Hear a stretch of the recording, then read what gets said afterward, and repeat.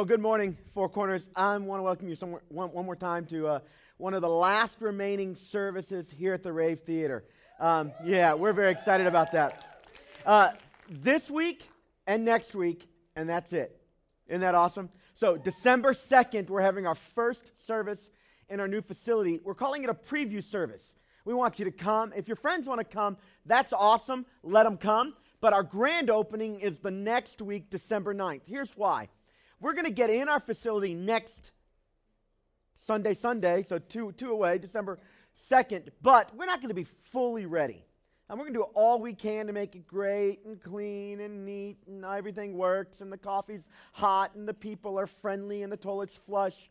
We're going to try to do all of that stuff, but we know that not all of it's going to get done, and so we're going to give ourselves one more week while we're in and running sound and lights and heat and all that stuff to make sure that when our company comes, we're fully ready. You know what this is like, right? If you're having company over the holidays, you know how that goes. If you're like us in our house, it's the only time we clean. If we ever invite you to our house, it's really not because we want you there. It's our house needed cleaned. That's what we're doing.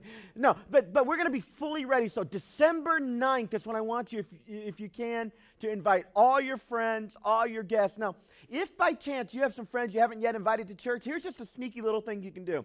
You can tell them this week while you're with them, maybe over Thanksgiving, if you're with some family or something, hey, if you've never been to church in a theater, I'd like you to come with me this Sunday. Now, next Sunday will be the last time you can do that, at least at our place.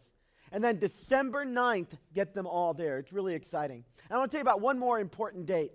The biggest and one of the most enjoyable services of our entire year happens on Christmas Eve, December 23.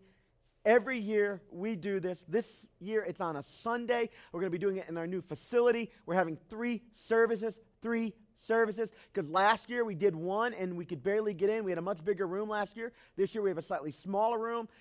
We believe almost every year we've done this, we pop 1,000 people. We'd love to see that number be the lowest number we've ever had, maybe 12, 1,500. I don't know, whatever God wants to do would be awesome. But Christmas Eve, this is the absolute best time of the year, I believe, to invite your family and friends to come. The kids will absolutely love it. It's going to be spectacular. So December 2nd, first service in the new facility. December 9th, our grand opening. It's going to look amazing. And then December 23 for Christmas Eve. Now, a couple more final dates things, then I'll jump into a message I'm very excited to give you today. We are not doing work at our new facility this Friday or this Saturday because, honestly, I want to spend some time with my family. And I want all of you to spend time with your family and friends and do what you want to do. So no work. We'll be working tomorrow. We'll be working Wednesday like normal, but not Friday or Saturday. But beginning next Sunday, we're going to be working every single night leading up until December 2nd, our first service in our new facility. We'd love to have your help. I'd love for you to be able to walk your kids by a wall and say, I painted that. I planned on doing that in several places in the facility, but everywhere I work, somebody comes along behind me and kind of makes it look better. So I don't really have any places to point at, but bring your family if you want, if you're willing to watch them and take care of them and work alongside them. And come help us. There's a lot of cleaning and sweeping and dusting and carpet laying and that sort of stuff, and we'll do our best to find you a place that's meaningful and enjoyable for you to serve. Very exciting times. If I haven't said it lately, let me just tell you one more time. Thank you. There's no way 1, 2, or 10 or 20 people could pull this off. And you guys have prayed, and you've served, and you've given, and God's about to open a door for us that's going to radically change this church. It's a very exciting time, and you've been a part of it. Thank you so much. Well, we're doing Future Family, and today's message has it's left me a little bloody. I ain't going to lie. In churches, we talk about when the minister gives a sermon that gets kind of close to home. Sometimes they'll use the phrase, you're stepping on my toes today. And so I've been in preparation for this message stepping on my own toes. It's kind of an interesting little feat for like 2 weeks. 2 weeks. I want to tell you a powerful story about how important you are and what an impact you're already making. And then I want us to ask a very simple question, so I'll go ahead and show my cards. God, is there something you'd like me to do so that my impact is greater? God, Is there something you'd like me to do so that my impact is greater? All of us in this room today, we're the product of a lot of forces. One of the most powerful forces at work in your life, bringing you to this moment, is the family you were born in. When we talk about family in the United States, we typically say mom, dad, kids, maybe your own brothers and sisters. But most of the rest of the world, when you talk about family, there's a lot more people that get brought under the category of family. They'll talk about grandparents and great-grandparents and cousins and aunts and uncles and second cousins, the idea of a clan. When you read your Bible, the concept of family included all of that larger demographic that you and I are a part of. It's not this small, nice, little, neat nuclear family that sometimes it comes to mind when we talk about it in the United States. Now, the reason why I want you to get that in your mind is that not only are you a product of your family, what your parents did and what they valued and how they lived life with you, and how your grandparents lived life with your parents. Here's something we don't often think about. That you, right now in this room, you and I, we are making the same kind of impact on our families down the line. You've been impacted from upline, and we are making impact downline. Your children, nieces, nephews, grandchildren, grandnieces, grandnephews, they're being impacted already, and if not already, the groundwork is being laid for it, for them to be impacted by the life you're living. This is a profound thought. Some of us have been wildly successful in our careers. And that's amazing. And you're leaving a legacy of sorts in your career. Some of us have been wildly successful at some skill set, and you're an artist or a musician, or you have some unique skill, and when you're long gone, people are going to talk about the skill or the artistry that accompanied your life. But the truth is the greatest impact you're making, that I'm making, is the legacy I'm leaving those that will come after me that are a part of my family clan. And that's why we've taken so many weeks to talk about one of the heartbeats of this church, that the future of your family is not fully written yet. The last chapter hasn't been penned. And changes can be made today that will impact your life, but also impact people way down the line. In your Bible, there's a powerful story about a family, and I bet everybody in the room has heard something about them, but there's a side of the story that I want to get to near the end of our time together today that I think is explosively powerful. I think it sheds light on what I've just been talking about, that right now, you and I are laying the foundations. We're building a building that will influence the people that come after us. You may have heard of the story of a guy in your Bible by the name of Abraham. I just want to show you a little bit about this guy. Oh, Abe. Now, there's a movie out right now about Abraham Lincoln. I'm not talking about that guy. I'm talking about in your Bible, Abraham. Abraham is a major player. In fact, in your Bible, in the book of Genesis, the first 11 chapters in Genesis deal with things that many of you guys just kind of disregard and don't believe, and it's the fodder for a lot of arguments and that sort of thing. It's all about creation and the beginning of the world. That's good. It's fun to debate, but the meat of Genesis picks up in Genesis chapter 12 with the story of Abraham and his family. Abraham does some amazing things with God. God works powerfully in his life. It's a series of ups and downs, but by the end of the day, God has begun working in the world in this one man and promised this man that through him and through his family, the entire world would be blessed, specifically through his son Isaac. Abraham had a couple sons, Isaac being the one that receives the birthright, the special son. And the legacy that began with Abraham continues in your Bible in the book of Genesis through Isaac. And Isaac has a couple of sons. Jacob and his brother Esau. This is an amazing story. Esau was actually born first. They were twins. And the oldest son in the ancient Near Eastern world, they would get the double portion of the inheritance. So between the two of them, Isaac's estate, which was massive, huge, one of the wealthiest that the world had seen at that time, his estate gets divided into 3 parts. Esau would get 2, Jacob would get 1, except Jacob, from the very time he was born, wanted to be first. In fact, when they were born, the Bible says that Jacob is holding on to the heel of Esau as he passes through the birth canal. That's a pleasant picture right here on Sunday morning, isn't it? But the idea is that he was eager to be first, and the rest of his life plays out this way. One day, Esau, when he's an adolescent and his frontal lobe isn't fully developed, so he's not fully responsible, he's somewhat of an idiot. He comes home, he's a hunter, and he's been out hunting, and he hasn't been very successful. He comes home, and he's starving, and Jacob, who's always looking for an opportunity to get the better of his older brother, tricks his older brother out of the birthright, out of the double portion. He makes him a bowl of soup because Esau says, I'm so hungry, make me some of the soup you're good at. Evidently, Jacob was a kitchen boy. We would call him a mama's boy. And Esau was out. Nothing wrong with that, by the way, just the way it went. And so Jacob seizes the opportunity and says, I'll make you a bowl of soup in exchange for your birthright. And again, Esau not thinking right. It's like, oh, yeah, sounds good. Because at an adolescent, the now, the immediate is all that really matters. Right? Right now. I need it right now. And so, sure enough, they strike the deal. The soup is eaten, and the soup is gone, and the birthright is gone in the same moment.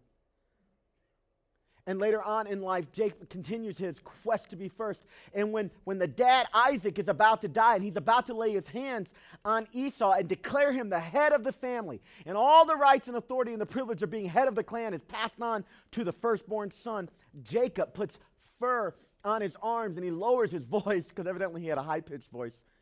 There's nothing wrong with that. But he lowers his voice, and he goes into his almost blind father in a dark room and disguises himself as Esau. And Isaac puts his hands on Jacob and confers on him the birthright. And the deal that was struck years ago is completed.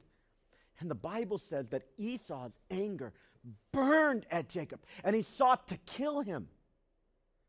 So Jacob leaves the country. He runs away because he was a lover, not a fighter. And there's nothing wrong with that. But Jacob runs away, and he goes to a faraway land to live with some of the relatives.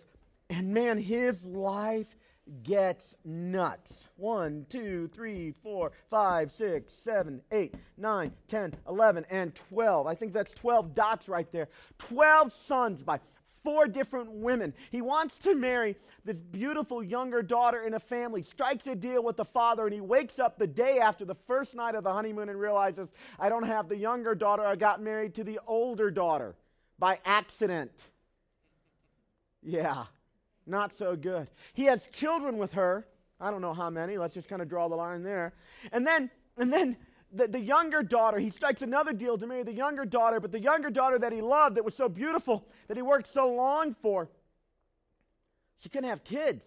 So the 2 women kind of get in a competing contest about babies, and they try to keep getting pregnant, and then when they can't get pregnant, they start throwing other women at Jacob and saying, look, if you have a baby by my helper, by my servant, then it's kind of like my baby.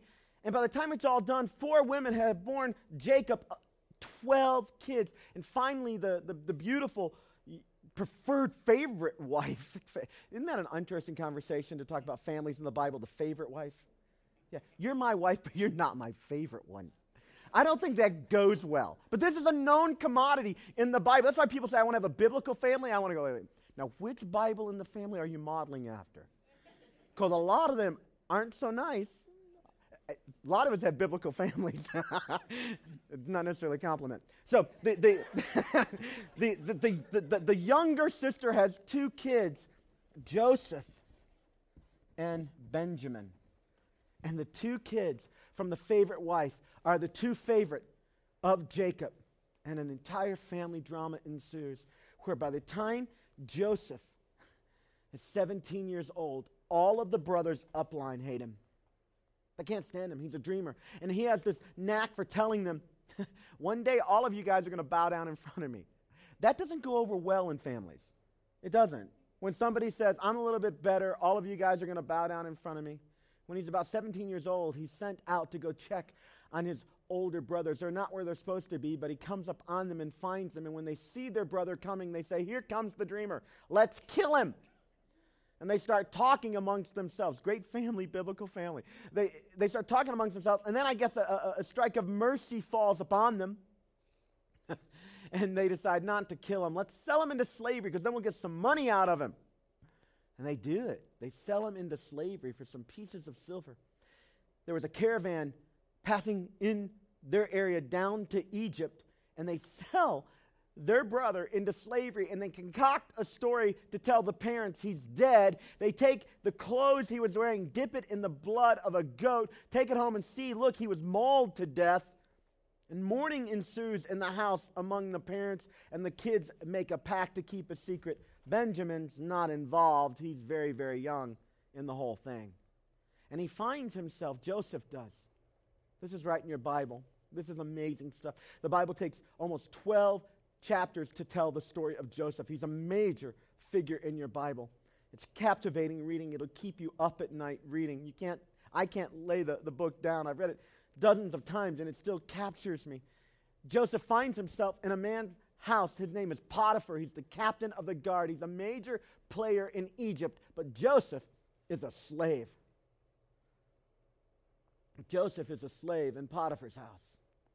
And evidently, Joseph not only had the favor of his daddy and his mommy, Joseph must have caught the eye of Potiphar's wife, because one day she says, "Hey, you're my servant. I'd like to make you my special servant." But Joseph served the Lord. And Joseph says to her, "I can't do this thing against my master Potiphar." And then he says something very interesting. "And I can't do this thing against my God." He connected his personal sexual integrity, not just to how it affected other people or him, but how it impacted his relationship with God. There was a deep-seated integrity in this young man. It's interesting. The man who had been sold into slavery, lived in a dysfunctional family, had the worst of the worst happen to him, still had a vibrant and alive faith with God. Joseph acted like a man who followed God.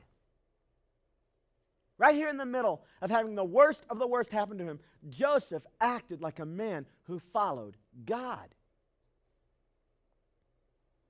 Well, she concocts a story that he tried to rape her. She has the clothes that she ripped off of him as evidence. And what are you going to do if you're a slave? Disagree with the boss's wife? With your master's wife? So he's thrown in prison.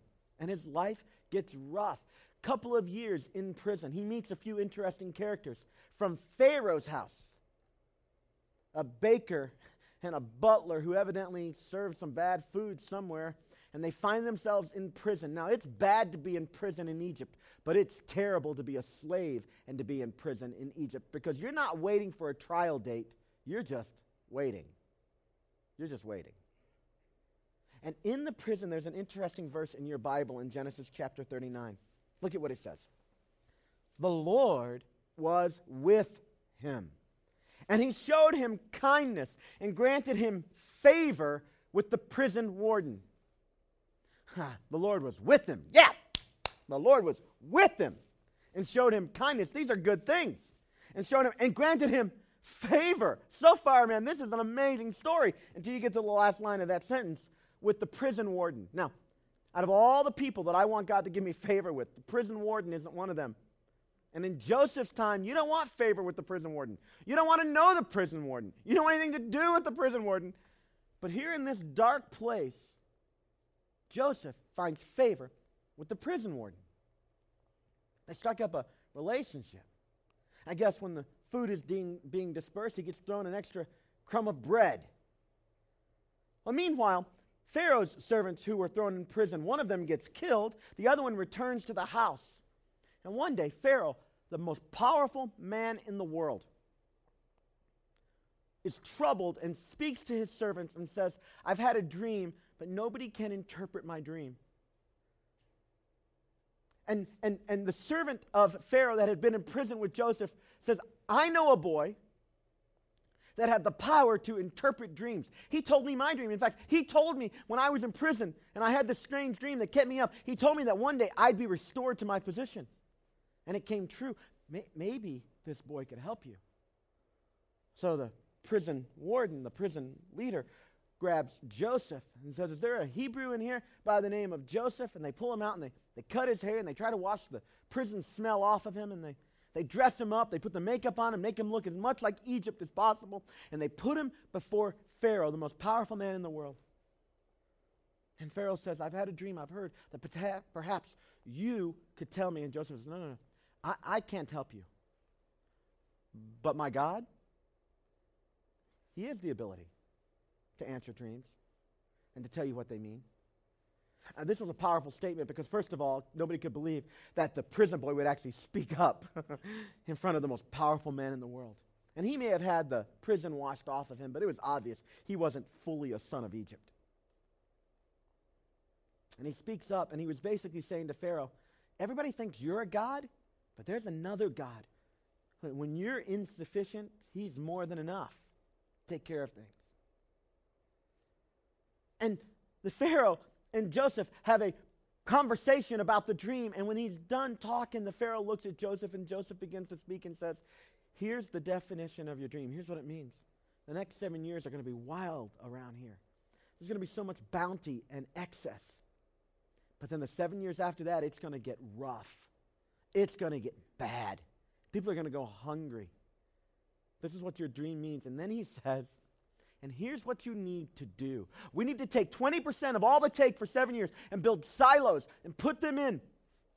Put the excess in the silos, and we need to store up. There's going to be so much. We need to store it all up so that when the 7 years, the lean years come, we can draw from this. And you, O great king, you'll be able to take care of all your nation if you just follow these simple rules. You need to hire a dramatically amazing administrator to take care of all this for you, and you'll sail through this thing. It'll get tough, but you'll make it through. And Pharaoh looks at him and says, well, who are we going to hire? Will you do it? I put you in charge. And he goes from the prison to being number 2 in all of Egypt. The famine that strikes 7 years later gets so bad, it reaches all of Egypt. And Joseph opens the storehouses and begins to disperse food and sells it back to the people. And Pharaoh becomes wildly rich. Wildly rich, more rich than he ever was. The famine is so bad it reaches beyond the borders of Egypt. And all the way up in Joseph's homeland, they're hungry and they hear that there's food in Egypt. So 10 of the brothers make the trip down to Egypt. Somehow they get an audience with the number 2 man, Joseph, their own brother. They have no idea who he is. He looks very Egyptian by this time. And they tell the story of their father and their younger brother who's left in the homeland, who couldn't make the journey. And they beg for food. And Joseph loads them up with food and concocts a scheme to get his brother down to visit him. And when they're there together, Joseph reveals to his brothers, I'm Joseph, your brother, the one you sold into slavery. Now this is the point at which the part of me that's not always godly says, and this is when the hammer comes. This is vengeance time. This is sweet moments of revenge. They did him wrong, and here it comes. I want you to look at what your Bible says in Genesis chapter 42. Now Joseph was the governor of the land, the person who sold grain to all its people. So when Joseph's brothers arrived, they bowed down to him with their faces to the ground. As soon as Joseph saw his brothers, he recognized them. And then the Bible tells this amazing story where it ends with Joseph saying, I'm your brother. And then they weep together. And rather than exacting revenge, he hugs them. He embraces them. He brings them back. They're reconciled. Let me ask you a question. How did Joseph, how did he respond that way? What happened in his life? What kind of faith did he have that allowed him not to hold a grudge? I can't imagine me not holding a grudge. I'm still a little ticked at the guy that cut me off yesterday.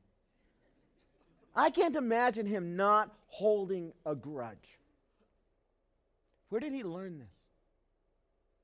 Did he just have dramatic faith? Obviously he did. Obviously this guy trusted God. And there had been moments in his life of peril and concern and challenge, and Joseph rose to the occasion regularly. But this is like super faith. There's another part of the story that doesn't get told very often, that I think will reveal to you the truth, the one simple thing I want you to understand today. And to tell that part of the story, we have to go way back in Joseph's life. Back not to these events, but right back here. Right back here. Jacob and Esau. If you were at chapter 42 in your Bible, you're going to be turning back now to chapter 31. Back 60 years. Back when there was some real difficulty in the family. Jacob and Esau had been estranged. Jacob had been living among his distant relatives in a faraway land while Esau stayed around the family clan. But while Jacob was away, God blessed him, and the double portion began to happen in his life. And his family grew, his livestock grew, and by all the indicators of wealth, he was wealthy beyond his wildest dreams. And he decides one day, after getting word, that he's going to meet his brother Esau. And he is shaking in his boots because he is afraid. The Bible describes this encounter, and it's powerful and poignant. And the impact it's going to have is going to speak not just in Jacob and Esau's life. The impact of this event is going to speak all the way down into Joseph's life, and it's going to set the stage. It's going to set the tone for how this whole dynamic that we've been talking about is going to unfold. The actions that are about to take place here, a generation preceding, are going to have wild, wild, wild implications for the generations down line.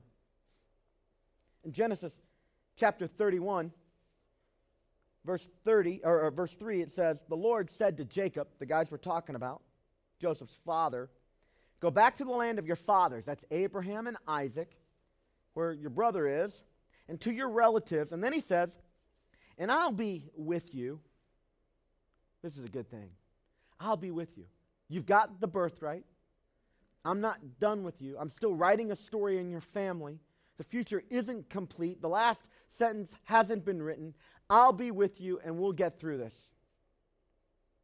And then in Genesis chapter 31, it says, Jacob looked up, and there was Esau coming with his 400 men. 400 men. 400. Not women and children, men. A small army. So here's what Jacob did, because he was scared. Look at this. This is the pinnacle of bravery. So he divided his children among Leah, the not favorite wife, and Rachel, the favorite wife, and then the two female servants that he had kids by. And he put the female servants and their children in front. You want to know the pecking order? You're in front. If we go to war, they're getting you first. He put them in front, and then Leah and her children next, and then Rachel and Joseph took up the rear with Jacob. Here, you guys go first, and then ugly wife, you're second. Pretty wife, you're here with me. And I figure if the 400 men want to fight, they got to get through all of you. This guy had some challenges, right? I'm going to show you inside of all of his difficulties, you only have to get a few core issues right, and life can go wildly well for you. All the details don't have to be aligned, but some pieces do. And you're going to see right now a piece of the story that is so right that it impacts not just Jacob's life, but Joseph's life and all the grandkids and and it's still impacting us today. So in the back was Rachel and Joseph in the rear. In verse 3. And then he himself went on ahead and bowed down to the ground 7 times as he walked. Kept bowing 7 times. Bow. 7 times. Bow before his brother. And then the Bible says, but Esau ran to meet Jacob. And he embraced him. And he threw his arms around his neck and he kissed him. And they wept together. I don't know what Jacob thought was going to happen. But he didn't imagine it playing like this. And then Esau looked up and he saw the women and the children. He said, who are all these people? And Jacob answered, they are the children God has graciously given to your servant. And then the female servants and their children approached and bowed down. Next, Leah and her children came and bowed down. Last of all came Joseph and Rachel. Little boy Joseph, not number 2 in Egypt. Little boy Joseph had a front row seat to watch what reconciliation looks like, to watch forgiveness in action, to see. He had heard the stories of the deceit, of the disconnect in the family, of the tragedy, of why that they never saw their granddad. And now he's watching, has a front row seat to see a powerful story of reconciliation and mutual submission to one another, and a humbling of his father, and a humbling of the man who had every right to be angry and exact vengeance. But instead of all of that, they hugged, they embraced, they cried together. They valued each other more than they valued the past. They valued each other more than they valued the trouble that was between them. The future that they wanted together spoke more loudly in the moment than the past they had shared. And Joseph watched all of this unfold. And I want to tell you that it set in his heart. It put in place in him a foundation to view the world, to understand how to manage conflict. You do understand, don't you, that how your family handles conflict has a huge implication on how your children will handle conflict.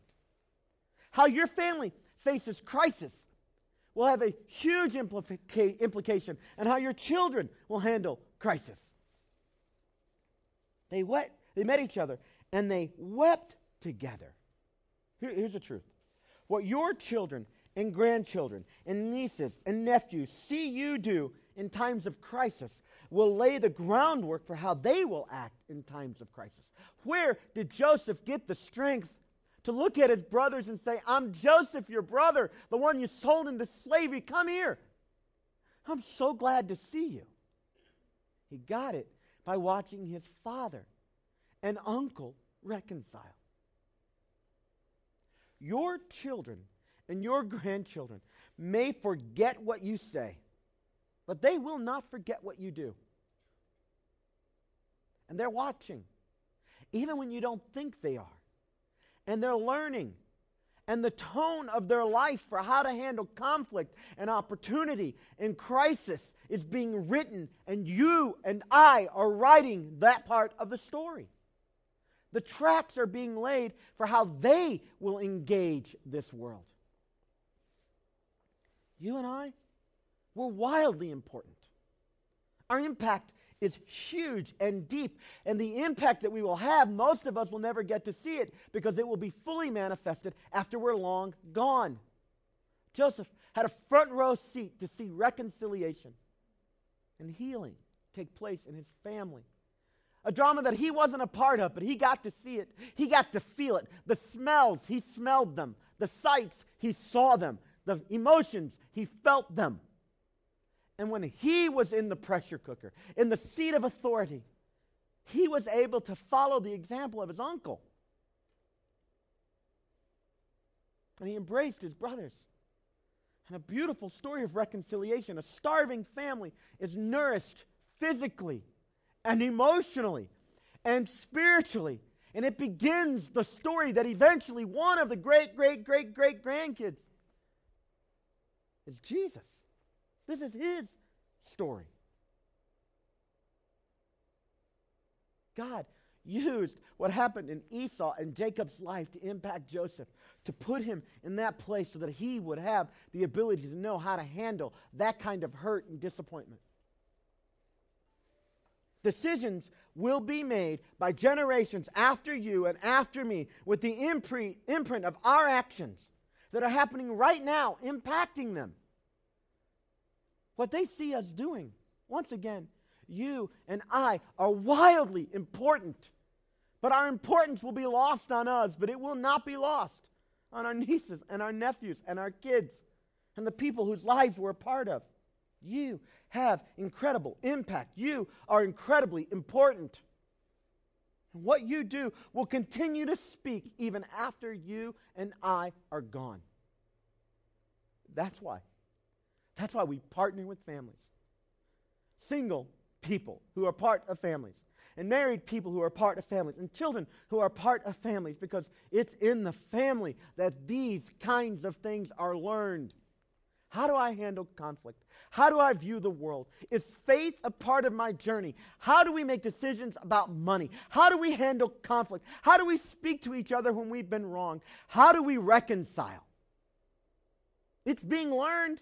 Whether you're teaching the lessons or not, you're a teacher. Whether it's intentional or whether it's just happening, your kids are learning it, and so are mine. And it really begs a question, doesn't it? God, is there anything you'd like me to do to change my impact? Is there anything you'd like me to do to change my impact, to impact my impact, to make a difference, to grab hold of your agenda for my family and for my kids so that they don't just see my actions and simply replicate what they see, but so that they see the actions that I take as I humble myself before you, as I let you impact my life. This is our prayer. When our staff gets together on Tuesday, this is how we pray for you. God, so work in our families, in this church, in moms and dads and aunts and uncles and kids and nieces and nephews. So work in the families of this church. Be so an intentional part of their lives that not just in this generation, but in the generations to come, the impact of this church partnering with families can be felt to the 10th generation. You are wildly important. Your impact will not be fully felt by you. Joseph had a front row seat to experience what happened between his dad and uncle. And when the time came for him, he had a well to go to that was rich and full and sweet. It begs the question, God, is there any changes I need to make to impact my kids in the way that gives them a full, rich, sweet well? We think about what happened to us, but we rarely think about how what we're doing is impacting down. You are wildly important. What we do is wildly important. As we call each other to let God be so a part of our lives that in our crisis, in our decision making, in those pregnant moments, the impact and the importance of which we don't even fully fathom in the moment, God is such a part of all of that our kids absorb. They learn what's important to us. And what's important to us is the right stuff. You can miss a lot of the details. But if you get God right, it covers a lot. We're doing a lot of construction in our building, and we're not all that great at all of it. So we have a slogan, caulk covers a multitude of sins. That's our slogan. I don't want to be too funny here, but God covers sins, but he covers our inadequacies. Having God right covers a lot. You don't have to have it all figured out. You get him in his right place in your life. You drip with him. It oozes into all the moments of your life. You don't even have to fully understand the impact, but you're helping your kids. It's leaning them in the right direction. You're helping your nieces and your nephews and anybody that you have influence over. God, are there any changes you want me to make? Because my impact is great. Why don't you grab out your Connect card and let's take a few steps together. See, I think rather than taking our time, we should run towards God's plan for our life. I bet there are issues in your life right now, because it's true in mine, that I already know what I'm supposed to be doing and where I'm supposed to be leaning. And I have been limping. I've been playing towards it. I feel the call in my own life to run towards the prize and to quit limping and taking my time. Some of us in the room, honestly, we need to begin a relationship with Jesus and let him and his grace wash over us and make him the leader, the Lord of our life. That's next step A. If you'd like to take that, we'd like to help you understand that, encourage you in the way. God, I'm not perfect. I'm a sinner. I need you to cover my sin and be the leader and the Lord of my life. If you'd like to do that, you can check the box, put the card in the offering bucket when it comes by. We'll pray with you and send you some information about that. I believe if you fully understood what a relationship with Jesus looks like in your own life, it would change everything for you. We want to help you with that. And next step B, I want to go public. I want to display for anybody that I have influence over that Jesus is the most important thing in my life, and everything else comes second. Baptism says that. It says, I want the world to know that I'm his, he's mine, and we are bound together. His values impact mine. His word speaks into my life. His resurrection power brings life to the parts of me that have been dead and forgotten. Next step C. I wonder if anybody would say, I've been kind of limping towards God's plan, but today I'm making a commitment to pick up the pace. I don't know exactly what that needs to look like, but I get the sense that some of us are like limping and circling around it. But what if you just sprinted towards making Jesus the full leader of your life? What if you take what you already know as opposed to some grand unknown and you just ran towards it? You are wildly important. And it's wildly important that Jesus be at the center of everything. Next step D. I wonder if anybody would agree with me. That's true for me. There are decisions I have already made, but I haven't actually made the changes in my behavior. I made the decision, I haven't followed through. So today I repent and I turn toward the thing I already know to do. And the next step E. What we do as a church is wildly important. And so we need you to pray, friends. I'll pray for Four Corners, for the generational impact it is having on our area. Many of us will be gone before we see the full impact of what we do today and over the next year is having.